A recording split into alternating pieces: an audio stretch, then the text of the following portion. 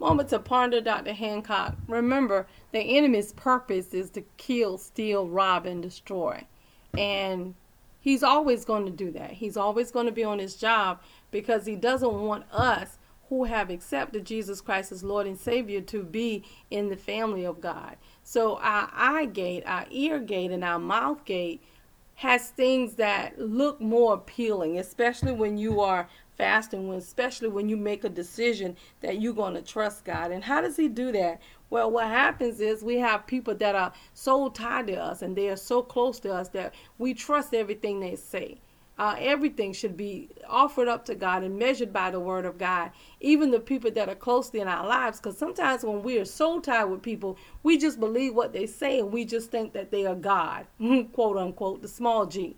But you got to remember that even in when we're dealing with spouse and people that are very influential in our life, that is why it is so important to have that relationship with Christ. Why? So you can decipher between what is right and what is godly. Sometimes when we are so close to people, we just allow them without even thinking about what they say. We just take what they say.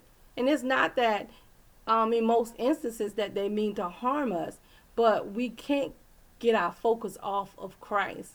We have to make sure, even in your relationship, you have to make sure you become who the person you become so that you can fulfill the role that God has designed for you, whatever your role is in your life. If it's a mother, if it's a father, if it's a child, you got to remember that being in Christ, you're going to come to an expected end.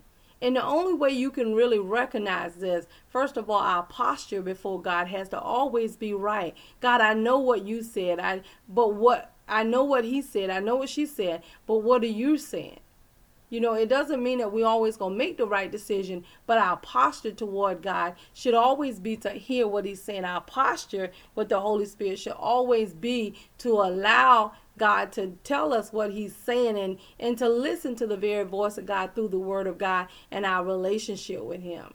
So as we begin to listen to him, we can really hear the voice of God. So we don't have to be in our emotions and we don't have to just succumb to different things that people say. It doesn't matter how close they are, but you can discern and use the very Spirit of the Lord to discern what God is sharing with you, because when you do that, it changes everything for you and for that person. And this is the confidence that we have in him, that when we ask anything according to his will, which is his word, he hears us. And if we know that he hears us, we know that our petitions are granted. Real talk, Dr. Hancock, we need you to like, comment, subscribe, and share.